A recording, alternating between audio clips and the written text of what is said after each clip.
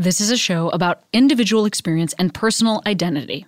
There may be times when folks use identifying words or phrases that don't feel right to you. That's part of what we're exploring here. Please listen with an open heart, and as always, I welcome your polite, engaged feedback, and I encourage you to continue the conversation in your own life and with your own community. Welcome to Queery.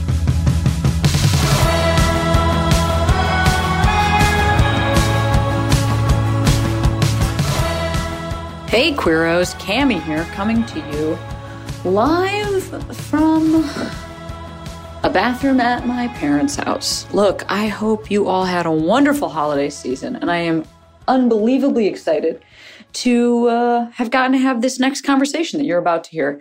Carmen Maria Machado is a huge deal right now, but just as a human, but I mean, dang, really crushing it, and I couldn't believe that she found time in her schedule to talk with me, and anyway, I hope you enjoy this chat, and talk to you soon. I've been feeling wrong, but I'm still holding on, darling. I know it's careless. I always have guests introduce themselves. Would you introduce yourself?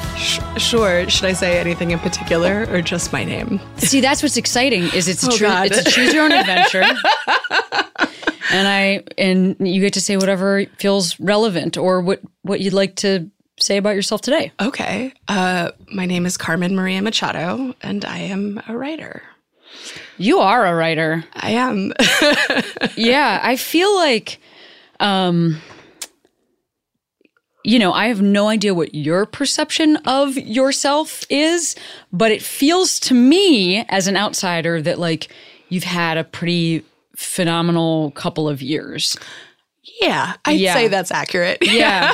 I'm assuming I kind of like deliberately don't dig into guests' past and history. I'm assuming that you just didn't like pick up a pen. I was going to say pen. You don't write with a pen. No, I write on my computer. Yeah. But can you talk to me about like what's happening right now in your life?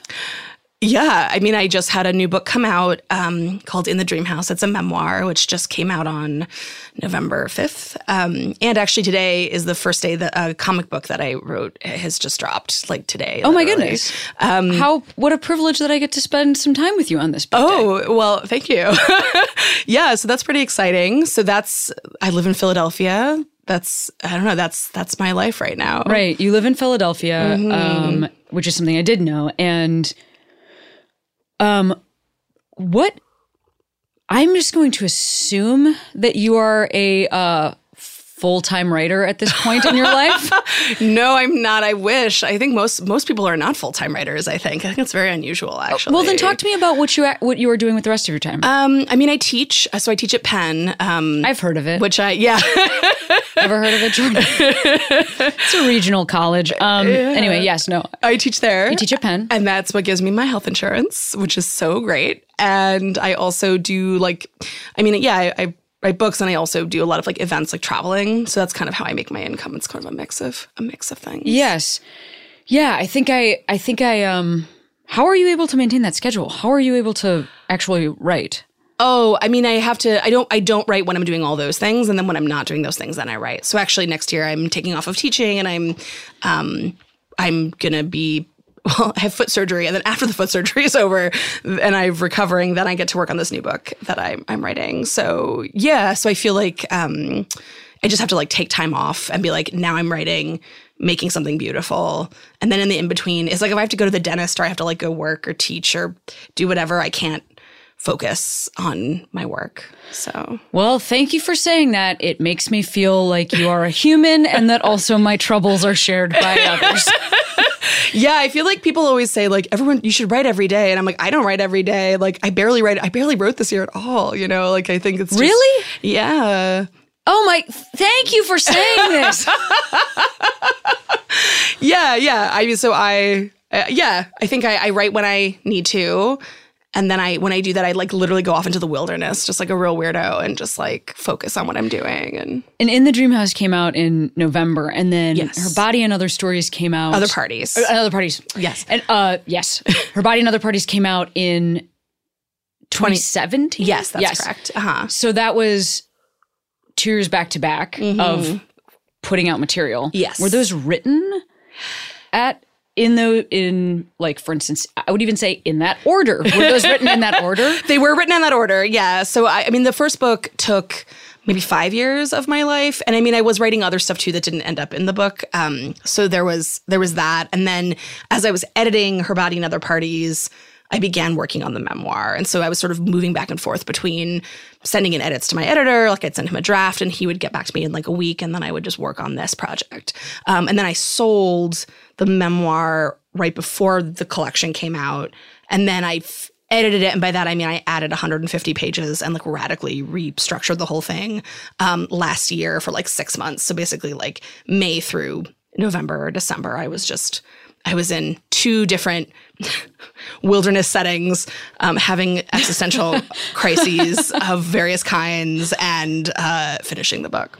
And I can't believe that I fucked up the title, only because it is a genius title. Thank you. It's okay. But it is. It feels like, yeah, I mean, I actually remember like the first time I like read that, I was thinking like, oh my God, yes, okay, I understand what perhaps is going to happen between these covers or whatever. And so I guess. Were you correct? Yeah, okay. I was kind of correct, actually. Yeah. Have you listened to the audiobook? Of the collection? No, I have not. I've listened to it in like little pieces, but I did my own audiobook for the memoir, which was really fun and interesting. But yeah, I did not listen to the first book. Did you? I did. Oh, interesting. Yeah. Okay. It's like beautifully done. It's there's no like negative review coming or anything like that. More so just curious because somebody else is reading your words, and I just didn't know how that might feel. I mean, I thought about it. I thought about doing it myself, but at the time I think I felt like not ready or not. And also I was just very tired. I feel like I'm tired sort of all the time. So I was like, well, let someone else do it. It's fine. And then for the memoir, I got a couple of like sample narrators and I listened to them and I was like, like I'm not crazy about any of these. And also this book is so personal. I mean, they're all personal, but it was so personal that I felt as if I wanted to make sure that I read it exactly as I wanted to.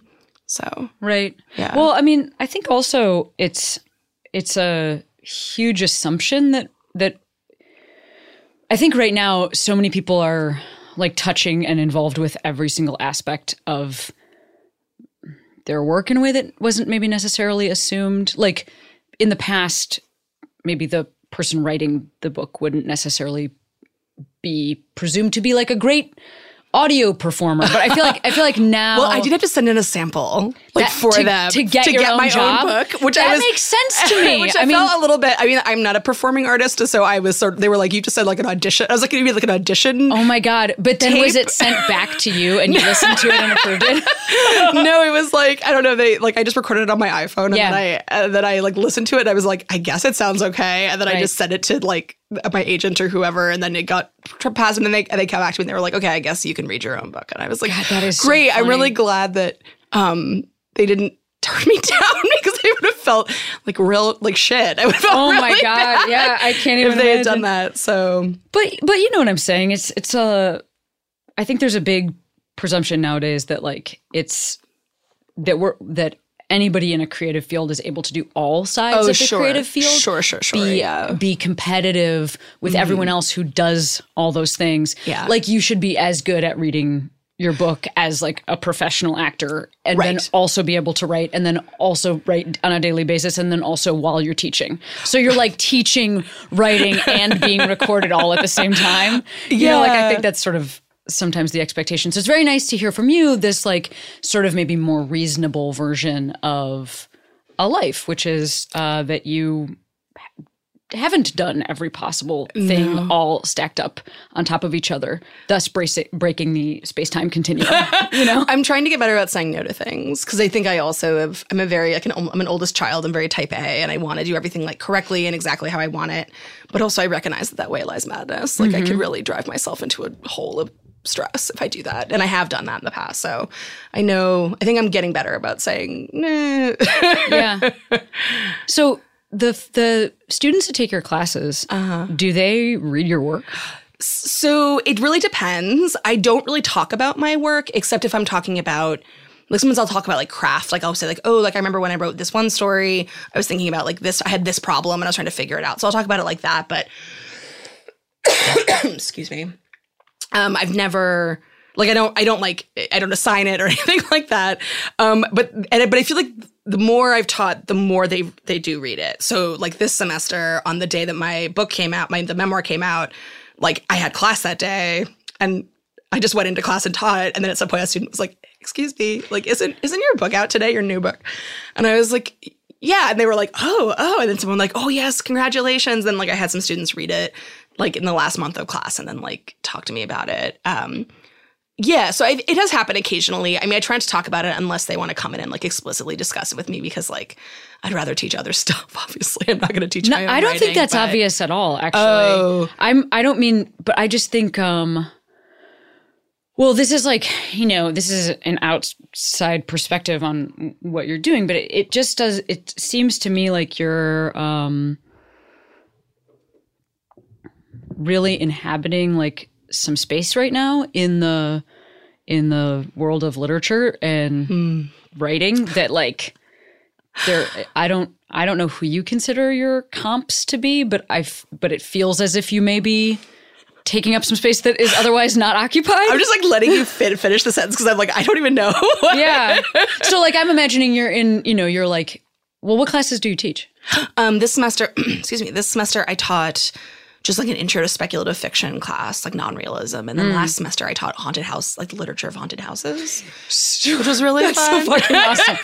Yeah, speculative fiction, exactly. So I just am like imagining any other person making that syllabus, and I feel like you are on the syllabus, but maybe not in your own class. Do you know what I'm saying? Yeah, no, I think my book actually, I know gets taught a lot because I think that's been, like, I feel like I always see like a spike of sales, like right around like school. It's like semester times, sure, absolutely. Which is like super interesting. And I'm always like, oh, and then like I get invited to do a lot of like events at schools and they'll be like, oh, we're teaching the book in this class or this class, which is really flattering and really lovely. Right.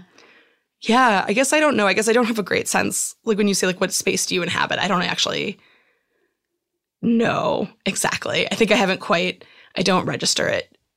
I just go home and play Zelda and make dinner. Sure, yeah. Well, I think what I'm talking about more specifically is like at least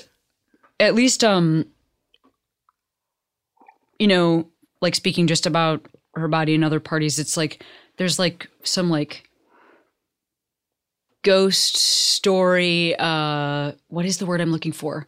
The like tales, what are the ones that Gothic? There's a Gothic feeling, but there's also like oh my God, like that shit that with the hook on the roof. Oh, urban legends. Urban legends, thank you. I couldn't remember the phrase urban legends. There's that going on. There's also some like maybe almost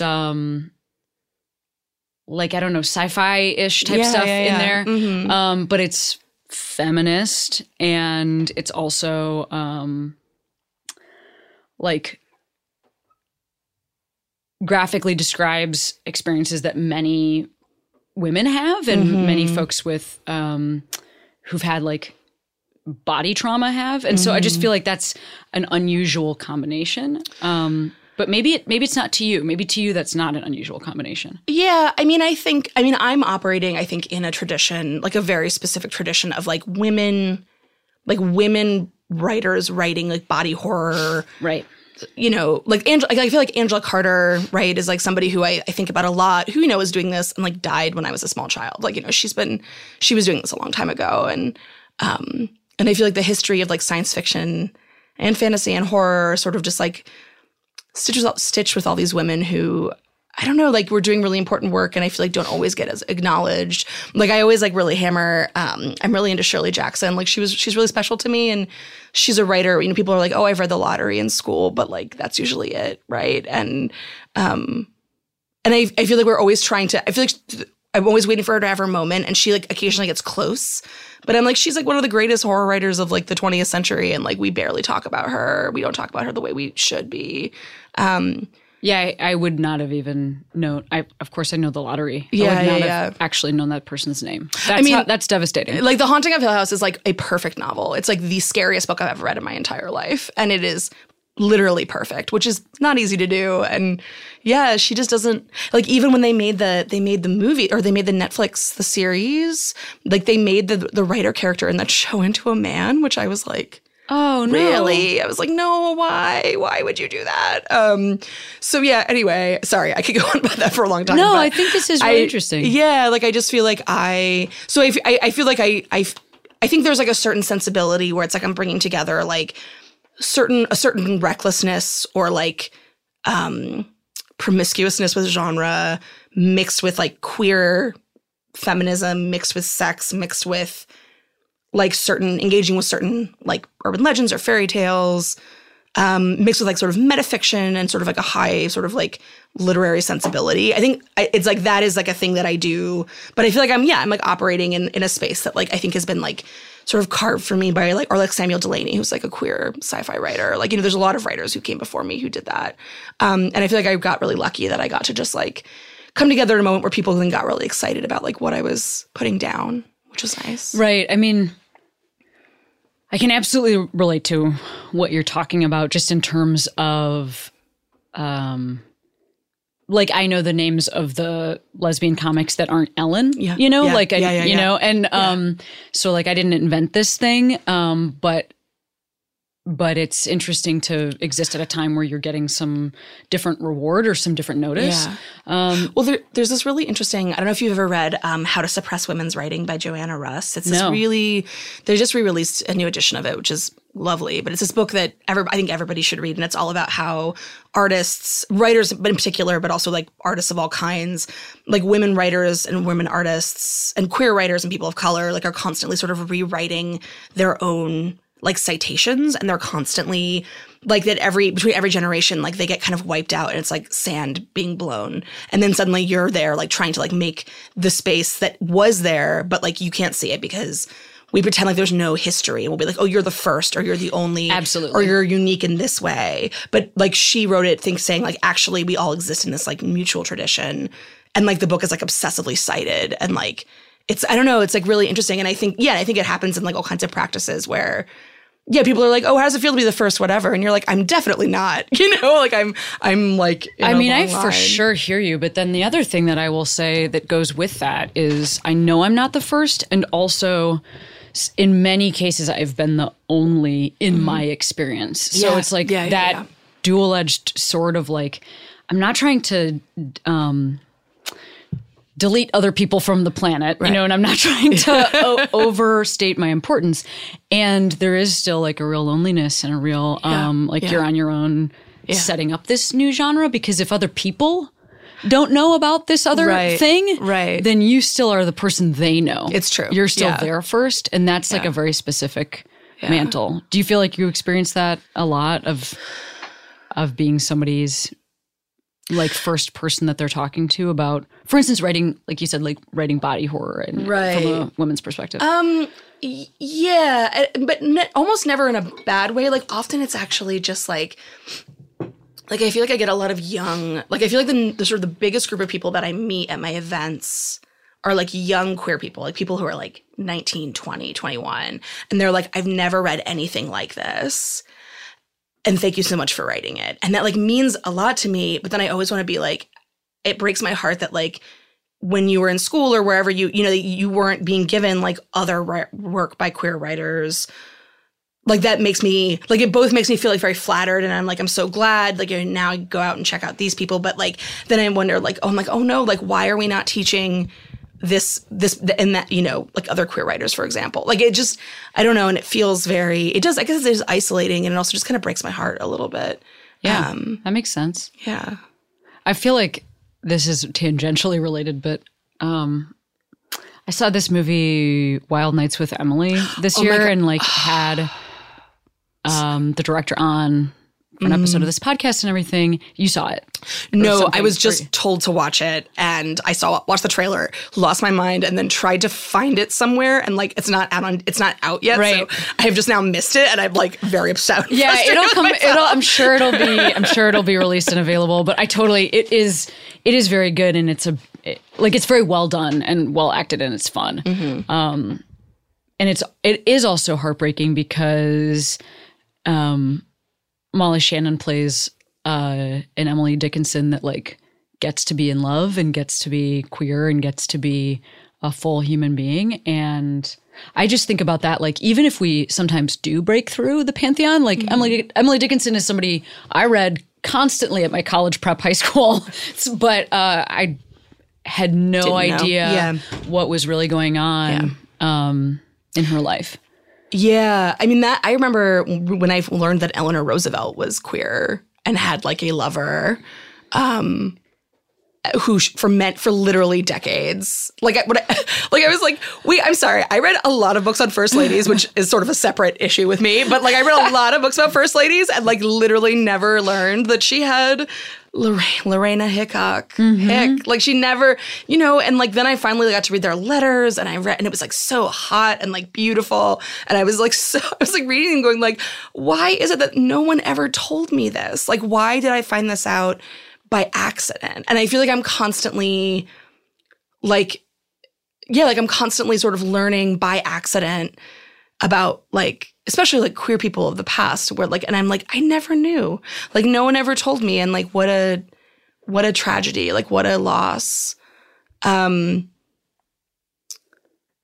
I don't know. And it just makes me feel really sad. I don't know if I have anything more articulate to say about it, but yeah.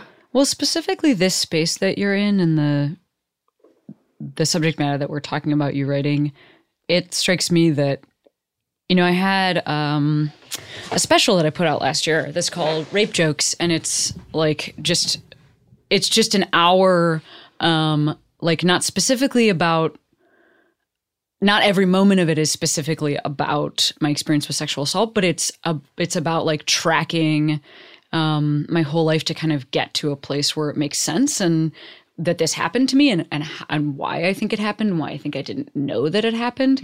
And,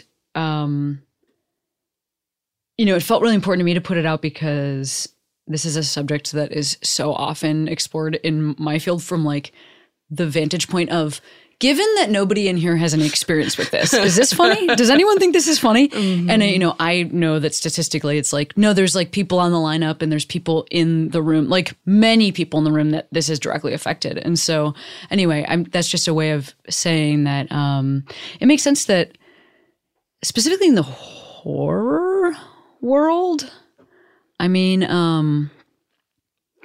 we really have not gotten very much space to tell our own stories there, even though so many of the things and themes are things that like statistically affect us a lot more. Yeah. So I guess I would be curious about like, well, how did you even know this was something you were interested in? Oh, well, horror, I've always been interested in horror. Like, what was the stuff you were, reading, watching, consuming? When I was very small, so I was and am a deeply anxious person. Possibly I was even worse as a child. Relatable content, Jordan. Remember when we were, anyway, we spent a minute talking about anxiety before you came, but yes. Well, also hypochondriac. So I would, but I was also sort of distinct in the sense that I was really afraid, but I also would seek out the things that made me scared. And so I would read like R.L. Stine, Christopher Pike, V.C. Andrews. Oh my God. Like all these this like names. Lois Duncan, like all these like really sort of pulpy like books both for young people and not for young people. I also read like The Hot Zone by Richard Preston, which was like real bad. So yeah, I was really afraid of Ebola for a while. And like I don't know if you ever read like the Lorraine McDaniel Lorene McDaniel. I'm not sure to say her name, but she wrote all these books about kids with cancer. No. Called like 6 Months to Live. I Want to Live. Like, don't want to die. Similar. So the titles are, they're recapping similar feelings. All the titles are recapping similar feelings. Exactly. Yeah. So anyway, so I read, and I remember my mother, and I wouldn't sleep. Like, I would like read them, and then I would be up all night, and my mom would, get mad at me, and then she would take the books away, and then I would find other ways to get them. And I think there's something about, like, I feel like I can track sort of like the desire as a kid to read like scary stuff and sexy stuff. And then later, and like work that sort of provoke, because I wanted to be provoked. Like, I wanted my like emotional temperature to be like tweaked by something. So even though I was afraid, I wanted to feel, and I also think that's why I became like a very religious teenager. Like, I feel like it's that desire to sort of like feel something and feel like something is like reached inside of you and like, rung the bell. It's like your esophagus and they pull on it and like your brain, rings like it's just like horrifying. And it's like, but you feel something and you're like, I'm like turned on and I'm scared and I'm upset, but I'm into it. Like, it's, and I feel like that for me was like always what I wanted. And I wanted that even before I could articulate that. Like, I wanted that as a kid and I wanted it growing up. And then I was like, maybe God is like the sexy, scary boyfriend or whatever. I don't know, So those were the phases that I went through trying to sort of chase this. And then I think once I got to be a writer, or once I started like writing sort of more with more intention, I mean, I always wrote, but like, then I got to actually like turn that in the other direction, say, cool, now I'm going to like take these scary, sexy things that upset me and like put them in front of other people and be like, do you see what I see? And yeah, and I think and I think it just comes from being like a deeply anxious human being and like writing about things that scare the pants off of me. Are you interested in like horror movies, things like that? Yeah. My big one this year is Midsommar, which I'm sure I'm saying incorrectly. I should just call it Midsommar. Anyway, did you see it? Are you? So I have a different relationship with this stuff than you do. I mean, first of all, I definitely grew up like reading R.L. Stein and Christopher Pike, and definitely V.C. Andrews, which is so that shit is so fucking strange. Yep. And I like fully was on that journey. There's a lot of arsenic around. Those books were. Did you read like the other series, like not just Flowers in the Attic, but like the Heaven series was one that I remember where the kids get like sold and then she sleeps with her stepfather and then her stepmother like disembowels a hamster like in a bathtub. It's like they're so ridiculous.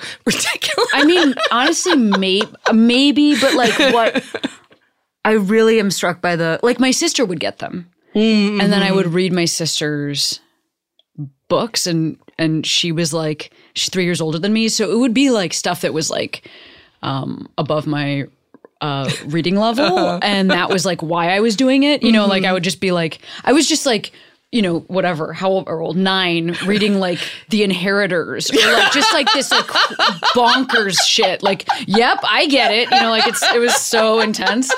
But I read all that stuff super young.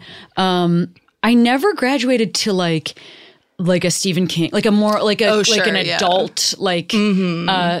I never got into like, it's definitely was all like this pulpy or like scary stories to read at night, like those things. Like it was all on that side of things and much less like anything that had like hyper realism in it. How do you feel about horror now as an adult? And I can't watch it. Sure.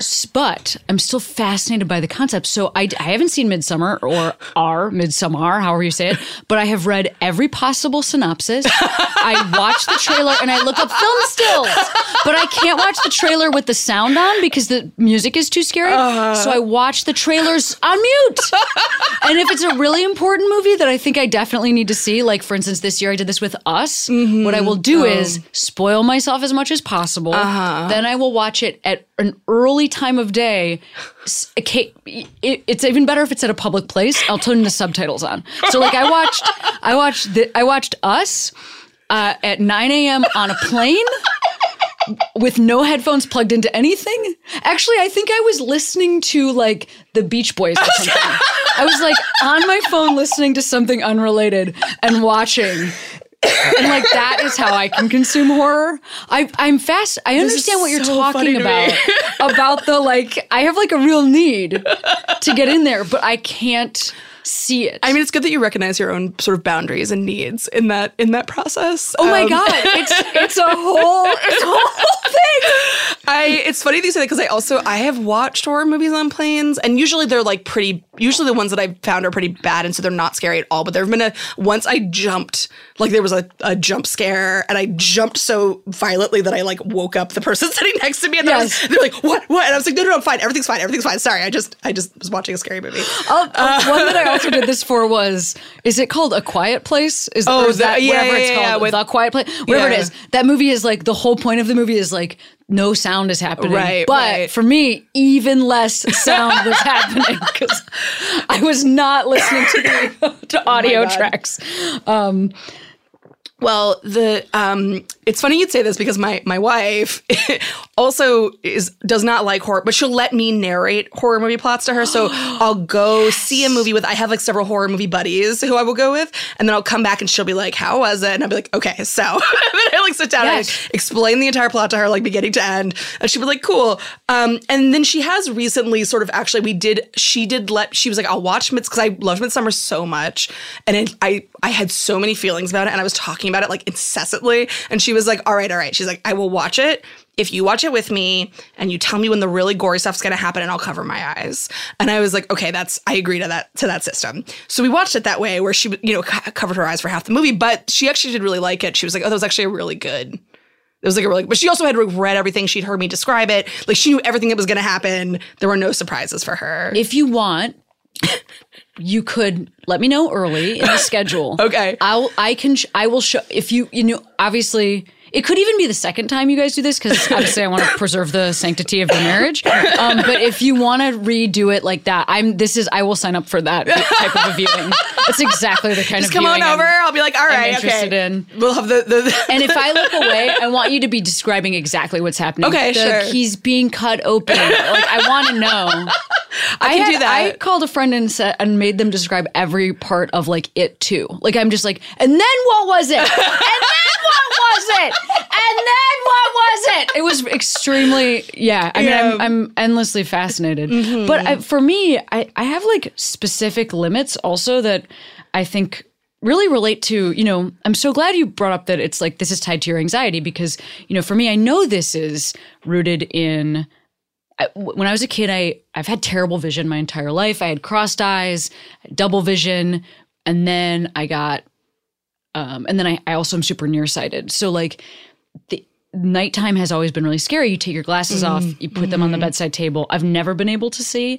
And so for me, like the reason I can't tolerate a lot of horror stuff is because I home invasion is my big one. Oh, sure. Like, sure. And I just have been thinking that's happening my entire life. Yeah. But I'm fascinated, by it. But I just assume I'm like, everything is a spooky being. Yeah. Every pile of clothes is a nightmare. So I also am very profoundly nearsighted. Like, without my glasses, I will walk into walls. Like, it's a bad situation. And I also have a lot of anxiety around vision-based stuff. So like, I don't know if you saw The Mummy, the Brendan Fraser, The Mummy, which I saw when I was a kid and I fucking loved.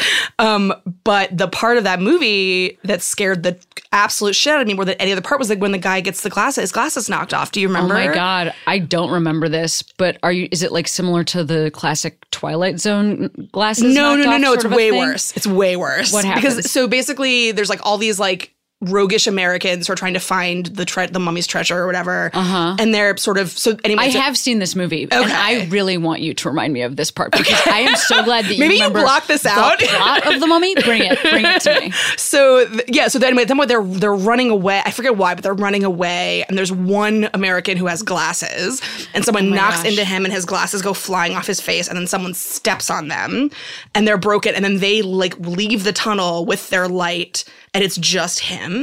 Oh, and he my God. like gets down and he's sort of feeling around on the ground. And can I predict something? Yes. Did he touch a mummy leg? No, he does not touch a mummy leg. Thinks he's going to touch a glass. At some point he stands. And somebody stands up and of course he's like looking back and forth, and then the camera, it goes to the camera's POV and it's just blurry. Like he can't see in either direction. And then you hear a sound. And then he like kind of turns like this, you know, and it's the mummy is behind him. There's a mummy back there. Yeah. There's a mummy behind him. And then the next thing you see him, his tongue and eyes have been cut out of his. I don't like this. Right. So this scene, more than any other scene in that entire movie, like I was so upset. It really haunted me. Is he alive? He's alive at that point, but then he's later killed. He's later killed by the mummy. He has a really bad day. He has a super bad day. Yes. Yeah. Because then at some point he like is then.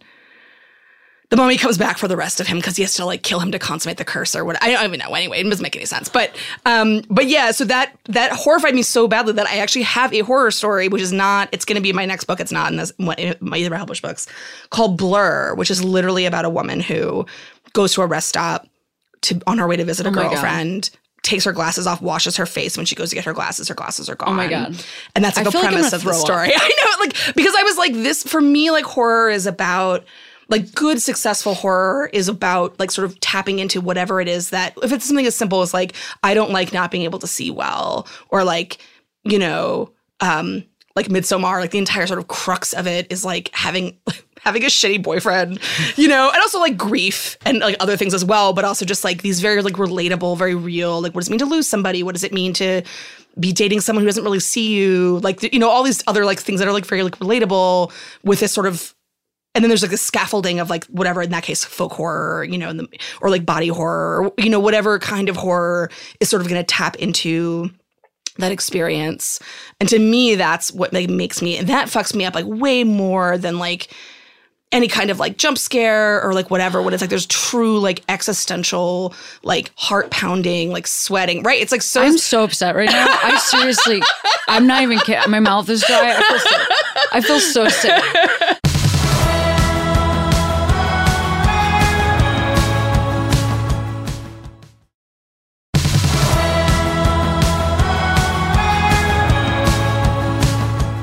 Okay, I have some questions about this. Does that mean, like, when you are starting to write a story, are you like, this is a fear I have, and here's how I can position that? Or are you just, like, writing, and it becomes clear to you what you're writing about? It just sort of, it depends on what it is. I mean, sometimes I start from an idea or, like, a place. It just really depends on the story, honestly. So, like, that story came from, I had read, there's a Shirley Jackson short story, which is not very well known, called The Tooth, which is about a woman who has an abscessed tooth and her husband puts her on a bus to New York City to go have a dentist remove it. And she's like taking all these painkillers and she's like in a lot of pain. And then this mysterious man sits down next to her and begins to talk to her. And the whole thing is like really nightmarish. And there's this scene later in the story where after she's had the tooth taken out and she's been given like more drugs and painkillers by the doctor, she goes to a bathroom where there's a bunch of women like washing their faces and doing whatever. And she like leans over to wash her face. And when she stands up, she doesn't know which face is hers, like in the mirror. Like she can't figure out. And she says like, she thinks like, I hope I'm not that one. She looks awful. And then she like touches her face and realizes that's her face. Oh my God. And it's like one of the scariest scenes, I think, in like any story literally in the history of like American literature. Like it's so upsetting. And I talked to my students and they also are very upset by it. So I was like, okay, it's not just me. Like it's very upsetting. But I had read that. And then I was thinking about that story in terms of like pain and the way that like pain, like when, especially dental pain, like it sort of, it like focuses you really clearly. Like it's just like, it brings everything and like, all you are is like one big throbbing tooth or whatever, right? And then I was thinking about fear and like how when I don't have my glasses on, whether it's good or bad, like I feel like it's like I suddenly become like I'm just this body. Like I'm not, there's no context around me. There's no anything. I'm just this single thing. And so then I was thinking about, okay, what would be a way that I could like interact with that story? So anyway, so in the story, like a mysterious man comes to her and then ends up convincing her to walk down the freeway with him. And so so a similar character where he's like, is he good or ill? Like, what are his intentions? It's like, he might be supernatural. It's sort of unclear who this man is. But it's like, she suddenly has no context and there's nothing outside of her body. So she sort of loses herself. And then it's like, I'm just going to be like led. And the sort of the framework of it is like, this was a story I wrote about also about like queer intimate partner violence. So like there's like this sort of stuff around like her girlfriend. She's like afraid to get to where she's going and to be late. And so there's just all this like anxiety sort of bound up in this like, and then like she's just this like body and everything is just blurry. You know, there's nothing around her. Oh my God. So like that, I just want to describe like I just want to describe horror movies and horror movies. I know. Yeah, I don't. I mean, what the heck? One time when I was 10, I lost my glasses in the ocean. Oh my God, my And whole body just like convulsed. Like a wave. Yes, here's some water. A wave smashed onto my body, and then I got up and my glasses were gone. And I had such a high prescription even at that point that like, you know, you go to the place where it's like glasses in an hour, but then I would go there, they'd be like, this will take us several days. Yes. So it's like what has happened to you? Yeah. So like I had a couple days I was in Florida with my family, and there's like photos. Like we went to see my great grandmother, who isn't somebody I often was seeing. There's like photos of me from this trip, and I'm doing the best I can. I look so like I'm having a completely different experience to everyone else. Yeah. Because you are. Photo, yes. That's the thing, you are having a different experience. Like you are not in the same context as everybody else in those photos. Yes. Like you are in some other you're like half a degree in some different universe. 100. And you're existing in this like middle space, and I think that is a way of thinking about like the body and the way in which the body can sort of fail you. And also the way in which the body is like pleasurable and wonderful. Like I feel there's different ways to experience this. Like I am knocked half a degree off of my axis. Like I'm not quite where everyone else is. Right. It's gonna be like pleasurable or scary. But but for me, that is like one of the most interesting things about like having a body and like being a human being. And so it's like what I want to write about, because it just feels so ripe for horror. Like it feels so perfect. Well, yeah, especially, I mean, you know, even as you were talking about like you're talking about the tooth, I was thinking about Rosemary's Baby, and I was thinking about like just because you said that in that story, the husband didn't go with her. So she's like on, did you say on public transit? Like on the she like puts her on a bus and sends her away. Yeah. So like I was imagining that sort of as it was relating to, you know, a Rosemary's Baby sort of a situation, which is also so connected, which then made me think about, you know, The Shining and like, you know, what a man's like a man's fear is like, I'll go insane and kill you all or whatever, you know, whatever the message of that story, you know, or I'll be the boy, you know, whatever, it doesn't matter, whatever character you're inhabiting. Yeah. But then, you know, our stories are so much more often from like a position of like we are in our bodies, and those bodies are just so much more vulnerable. Yeah. Well, I feel like it's like the experience of being like female or queer or gender divergent or whatever. Like there's just like this way in which we're on the threshold, like we're in a liminal space. Like to me, like liminality as like a way of thinking about writing and like what it means for writing to sort of slip back and forth between like a real place and a not real place. Like to me, like that is the experience of like having a sort of a marginalized body or a body that isn't quite like that's just. Wait, talk to me more about this. I need to understand what you're saying. Okay. Say it again in a different way. Sorry. As if I am a freshborn new baby. Oh, okay. But that can talk and understand. Okay. So the idea of like, so people are always like, why do you write like what you write about what you write about? Mm-hmm. Like, why do you use like these genres? Okay, hold on, wait, back up. Okay, this so is like, so good. I feel great. I'm excited. We're really getting our money's worth.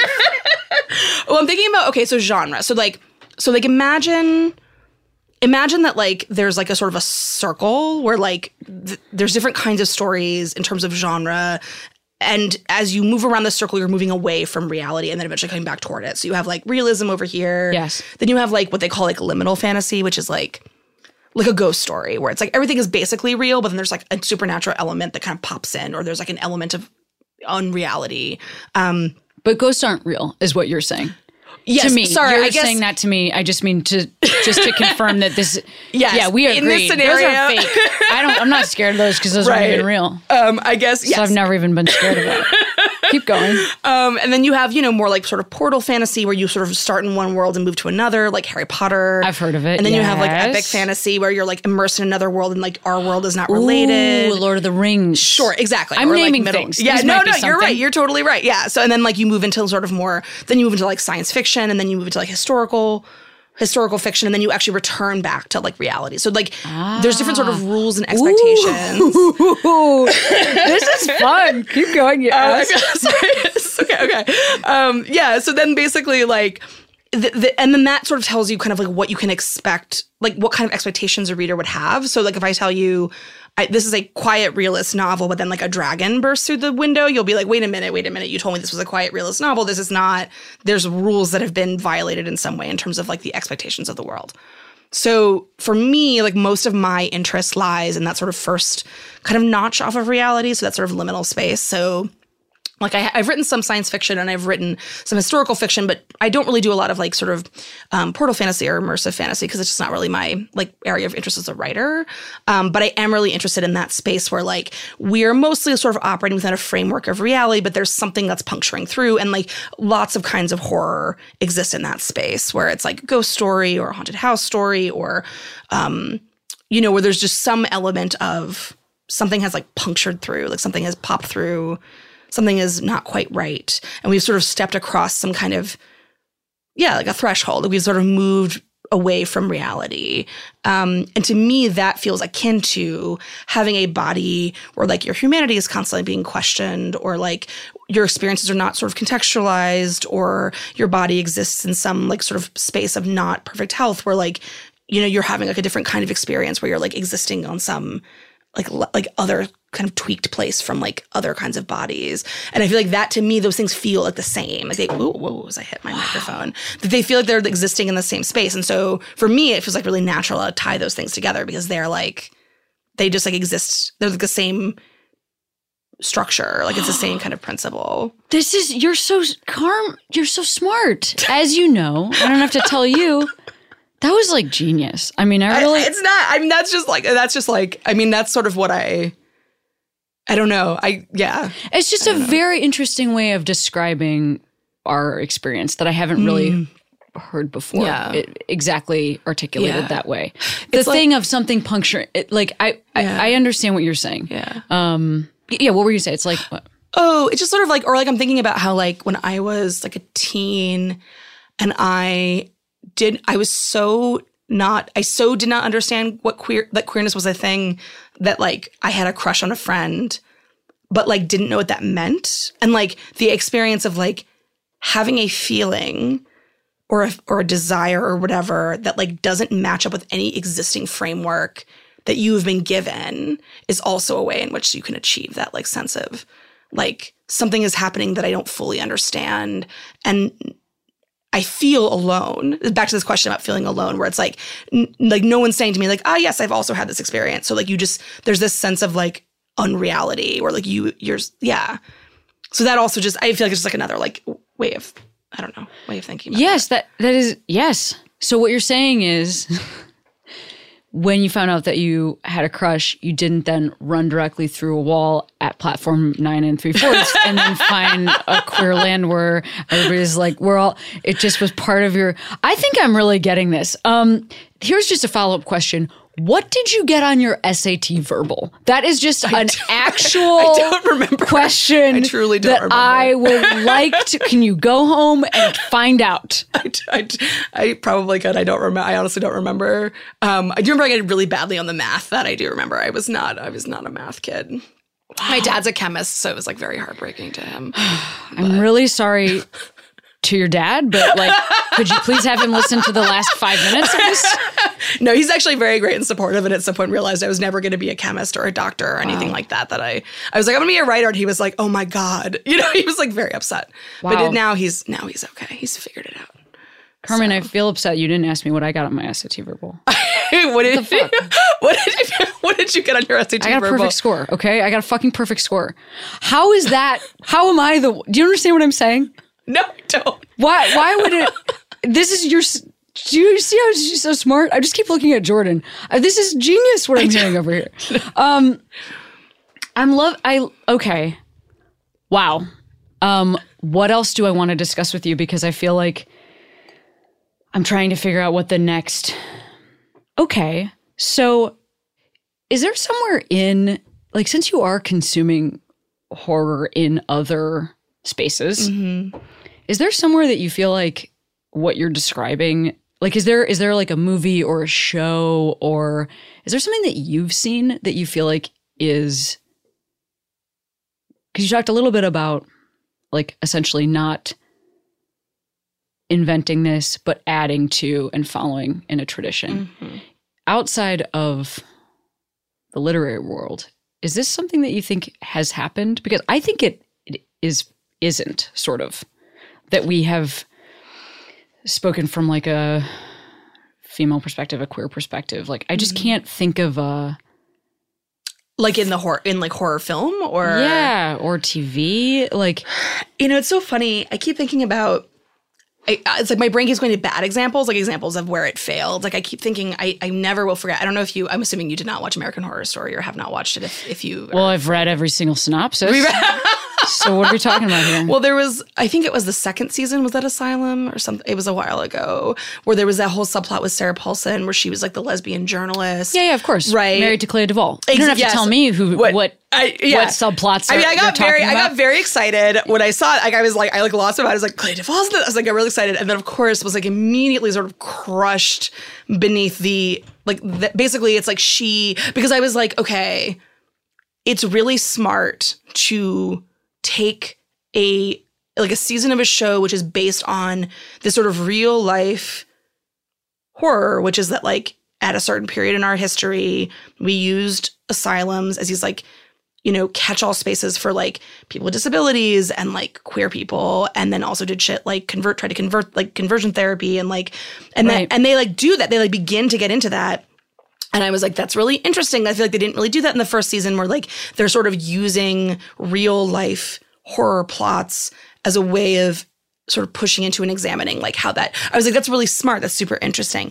And then this show like went completely off the rails and like it became about like zombies and Nazi doctors and like ghosts and demons and nuns and like 50 other things and like completely lost the thread. And I remember being like, they were so close. Like, I was like, that was actually really interesting where like there was suddenly this, like, I was like, I mean, it was very uncomfortable to watch those scenes with like Sarah Paul, like that was like basically being like taken from her home. Clea Duvall gets threatened to like not turn them in. She's just like trapped in this asylum and they're like making her touch. It was awful. I mean, it was awful. It was so upsetting. But then they just like moved away from that and like kind of forgot that was a thread. And I was like and it felt like a really missed opportunity. Like I was like, man, like that could have been so interesting and they really just sort of dropped the ball. And I feel like I see a lot of that where I feel like they get close and then they kind of get stopped at the end. Sure. That's really interesting. I mean, even just, you're right. That is a really, what an interesting thing to pull out. Nellie Bly, right? That's who was like actually institutionalized to then report on the conditions in asylums. Yeah. Nellie Bly. Well, she was one. Yeah. She was that sort of first one and like got herself committed and then reported on like how bad things were. And there were others, obviously. And actually, I got really interested after that. I actually got really interested in like the history of asylums in the United States and the way, like, I actually ended up doing all this research on my own because I got like really interested in how that, like the sort of the way in which that, and also because that is that's its own like asylum. Like I don't know what you would call that genre, but like that is its own kind of setting. That's right? another in one that's like films. Really a full stop for me. Here's what I don't like. It's a tray. It's got rusty equipment. Get the fuck out of here! Yeah. With your tiny tray of rusty equipment. Get the fuck Do you like? out of here! How do you feel about the dentist? Are you do you hate the dentist? I know I'm fine with that. I'm actually fine. It's like I literally have goosebumps just thinking about this though. And the other thing is like anything with aliens. Cool, I'm chill with that. But it's like, there's something about, well, you know what? I also had a ton of surgeries as a kid. You know what I mean? It's just like, we find, it's the stuff that like I have not yet been abducted by aliens. And I think that's why I can watch that shit all day. And Right. Go Ripley, go. But like, if it's just like a little bit rusty on the old pliers or whatever the fuck, I'm like, God, it's too much. That is so funny. You know, actually also, have you read or seen the BBC adaptation of Fingersmith, the Sarah Waters? No, I have It's not. I I did love that novel was very special to me. Oh yeah, the novel. Yeah, Yes. Yeah, exactly. That has like that novel has some asylum stuff in it too that specifically applies to queer folks and to women. So anyway, but I feel like that's done really well. I don't know if I'd call that horror, but I think that no, it's not horror, but it definitely stuff I read to have a sexual experience is the genre I'd put it in. Yeah, I remember. I actually read that book was the first Sarah Waters book I ever read, and I didn't know it was I didn't know like she was a lesbian author. Like I think I just picked it up at like a yard sale or something, and so I was reading it, and then I was like, it's so good. I was like, wow, this feels really gay, and I'm getting kind of sweaty, and I don't know why, but like, oh, I'm always just reading into things, and then I kept going. I was like, oh wait, never mind. Yes, it is funny when you pick up something that's called Fingersmith, and you're like, surely this isn't intentional. I'm like, she's just joking around. Did anybody even realize this was the title? And then you read the book, and you're like she got it. She actually did get it. She meant what she said. So good. Yeah, that's really good. Well, I wonder then, is there anything that scares you too much that you like can't tackle it? That's a good question. No. I mean, there are certainly things that scare me a lot, but nothing that I feel like I can't write about. I was just thinking about how my most recent sort of foray into the comic that I have that's coming out today, like part of the plot is about the protagonists, these two queer teens, waking up in a movie theater with no memory of having seen the movie that is now rolling the credits, like the credits are rolling. And I was thinking about that because when I first started writing the comic, I had this other foot surgery. And I at that point, I had not had surgery since I was a teen. So it had been a while. And the experience of like anesthesia and that moment, the way in which it's just a clip. Like, it's just like, it's not like it's like you have dreams or it's woo. Like, it's literally just like, boom. And then suddenly like a piece of your life, like hours have advanced, right? In the way that when you're sleeping, it's like that too, right? But like in sleeping, you at least dream or you might wake up during the night. But like with anesthesia, it's like boom, boom. And like a piece of your life has been neatly snipped away. And there was no way to get that back. Like it is gone forever. And so there's something, and I was like, well, that's horrifying. Mm-hmm. And then I also had a dream that involved a movie theater, and it's sort of hard to explain, but like a dream in which like I was in a movie theater and like was still and pretending to be asleep while things were happening. So there was like all these different sort of narratives that I kind of combined, and then ended up writing this story in which like there's like sort of this part of the plot is that there's this epidemic in this town where like women's memories just kind of get snipped away, and there's just like pieces that are missing and they don't know why. And so for me, like that was like a thing that was like really bothering me.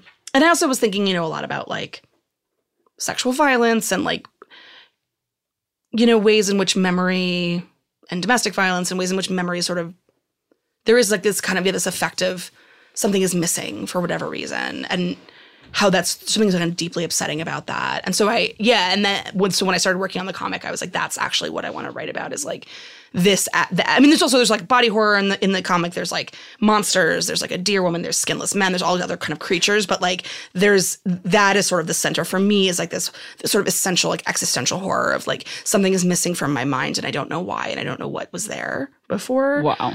And that I think is to me like a thing that like is very like recent horror for me, that then when I tackled it while writing the comic, actually got to like work some shit out in my own brain because I had to like write about it. So yeah. You just throw the phrase skinless men out as if it means nothing to you. It doesn't. I've now seen drawings of them all everywhere. So I can't. I love what you just said there, and I think I mean, this is not something that I think I will ever experience, but it is also wild because like we don't let ourselves remember, our brains are programmed so that we forget a certain amount of pain, like if once we pass a threshold. And I have had that experience post-surgery where you like lose some time, even after you're awake. Yeah. And it always makes me think about how childbirth cannot be something that many women like actually remember. And I don't mean like the moments, but I mean, I just know that our bodies don't let us remember that significant of pain. Like otherwise we wouldn't continue to do it. Nobody would have a second child if you could remember the first time. Can I tell you a horrifying historical detail? Tell me. So I'm working on a news story about this real life phenomenon that happened at the turn of this early part of the century called twilight sleep, which was this phenomenon in which women. So it was interesting because American suffragists were protesting for it because they were like, we want to vote and also we want painless childbirth. And there was this procedure in Germany where women were given a kind of anesthesia which they would not remember. It isn't that they wouldn't experience it, but they would have then no memory of the childbirth. So it was sort of like they wouldn't be making short-term memory after this procedure would happen. So basically women would go into these like really nice hospitals and then they would suddenly, when someone would hand them a baby and be like, here's your baby, congratulations. And they would have like absolutely no memory of having delivered the child. But not that they weren't awake, that they were conscious while it was happening. They had to have been, but their brain didn't make the memory. And so a lot of suffragettes in the States were like really pushing for it. And there were like twilight sleep societies and stuff. And women were sort of like, we deserve voting and also painless childbirth, or like childbirth we don't remember. Wow. And then at some point, a bunch of people died. And then at some point they stopped doing it. Yeah, anyway, so that was just like so that's the thing that I'm writing about it as a changeling story. So this idea of like, is the child that was handed to you really your kid or, whatever. But I feel like there's something about, like this idea of literally being like, not only do I don't remember any, I want to remember like none of it. And then that's like a good thing as opposed to being the most horrifying. Can you imagine if like you just suddenly like someone handed you a child and was like, congratulations, you had a baby. And it's like, I don't remember doing that. I can't believe that you went ahead and adopted a baby, brought that baby to the studio, had it brought in at exactly this moment and handed it to me. Because the amount of planning, we're at 59 minutes and 57 seconds, and I can't believe that you planned that. Yeah. Yep. Because can you imagine? There's a knock on the door. Cameron? Yeah. It's your baby that's 2.5. Yeah. Remember when you had her? Yeah. What? Yeah. And then it's just a puff of smoke. And I don't even know if you were ever here. And then all the recording is totally empty. It's like contact where it's just static. Oh, but I'm You're Jodie speaking Foster. to nobody. But I am in the recording. I am Jodie Foster. Yes. It has been such a pleasure to speak with you. Thank you so much for taking the time. Of course. And I'm so scared. I feel so spooked out, and I can't wait to spend the rest of my day in this place. I'm so sweaty. Everything is sweated through. Congrats on all of your well-deserved success, and I hope to see so much more from you in the future. Thank you. Before I send you back into your day, I was hoping that you would shout out a queero, person, place, or thing made you feel like you could be who you are today. Yes. So my queero is my friend Anne. What's up, Anne? Anne is amazing. Anne and I met Anne when I first came to college, and Anne was actually the person who came into school and was like, I'm bi, I'm here, I'm queer, everything is great. And I was like, I want to be like her.